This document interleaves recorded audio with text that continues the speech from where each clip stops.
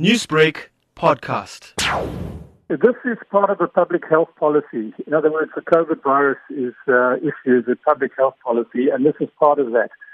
When anybody, any health policy is considered, you have to do harm versus benefit and cost versus benefit analyses. And in that, you look at whether your policies are going to cause harm versus how much benefit. And that's standard throughout medical practice. We do that every day. Now, in this instance, cutting out the sale of alcohol and tobacco has got harms to certain people. There are thousands of people that have substance use disorders, either with alcohol or tobacco in those two cases. And in fact, it does bring in people who have substance use disorders with illegal drugs as well, because often they take tobacco and alcohol at the same time, and one can substitute the other. Now, you cannot just simply withdraw a drug from a person who has a substance use disorder.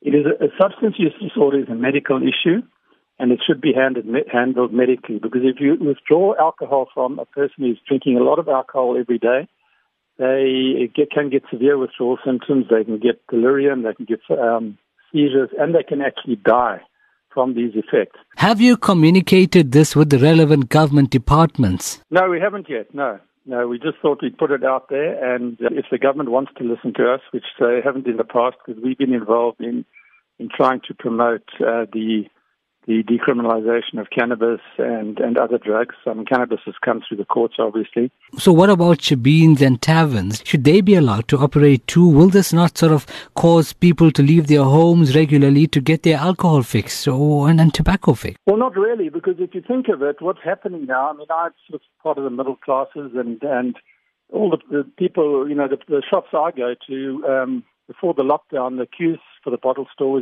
were immense, and people coming away with trolley loads of booze and cigarettes for the guys who use it. Now, poor people can't do that. They haven't got this disposable income or the place to store it. So they have to buy their alcohol every day, go and get a pup suck or some cheap drink if they're that poor.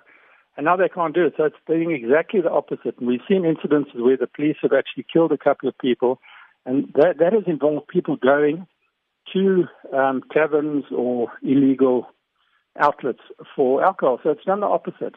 The people who are staying at home have got their alcohol and they drink it, because in stressful situations, people often need a drug, whether it's a Valium that I as a doctor prescribe, or a couple of whiskeys, or a couple of drinks of wine. So it's counterproductive in that way. And of course, it's putting the trade into the hands of criminals. Newsbreak, Lotus FM, powered by SABC News.